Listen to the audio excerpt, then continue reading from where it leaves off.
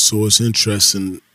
A friend um, who obviously has had experiences with electronic music, but not the type of like UK based scene music that I was really pushing from like 2007 and 8 to 2000 and basically 16. Like she wasn't really feeling it like that, or she didn't even know that.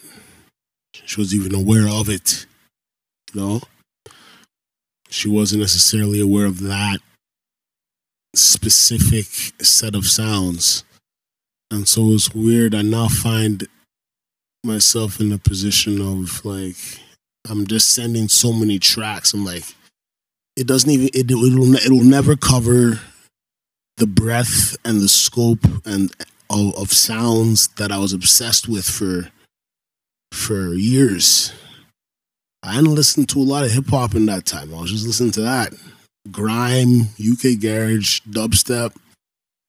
You know, what they would call future garage. That sound that merged, that was like glow, like the zombie like influenced producers like Damu. Then I got into like glitch hop, that kind of thing. Like I'm now sort of trying to like give as much of the best tracks and some of the classic and some classic and historical background behind some of the tracks and labels. And I'm sending this music to this person, and I hope she's feeling it, because she's like, yo, she's on like another tip. So she's like, yo, it takes me to a totally different space and makes me envision possibilities beyond the immediate reality that I'm in.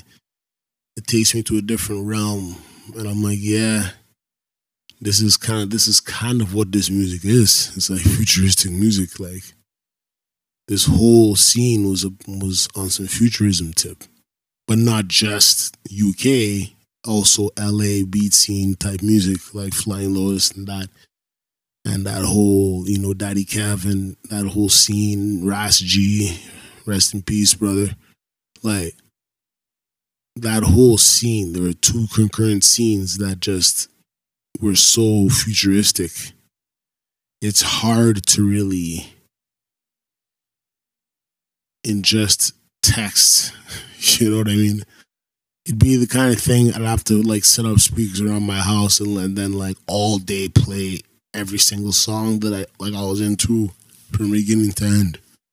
But I think I've covered enough with her today that she'll get it. She'll kind of get the vibes, and then she'll do her own exploring. Right, one YouTube search leads to another.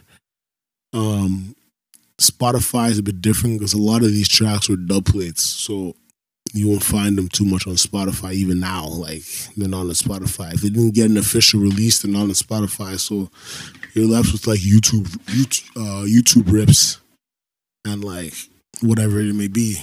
So it's interesting trying to, I don't want to say educate this person, but it's interesting like having somebody to explain a very odd and off and like off the beaten path type of music that I was into, when the majority of the people that I was rolling with were more into like Chameleon Air. You know what I mean? It was like, oh man. Anyway, probably oversaturated this person with, nostalgia land. Like I was in the realm of nostalgia land, definitely just dropping as many tracks as I could remember from that period that were like, and it doesn't cover everything, but it definitely will open their eyes, and she will explore from there. Like from her own explorations, she came across like Plastician. You know what I mean? OGs. From her own explorations, she came across OGs. So I'm not worried about that. And people who operate on a similar frequency tend to seek out and find similar things. And even if they don't find similar things, they'll find similar things that each other likes. So I ain't worried about that. All right. So on that note, good night. And happy 30th. No, 29th. Still got a day. New Year's Eve. It's coming. It's coming. 2020. New decade. Anyway, peace.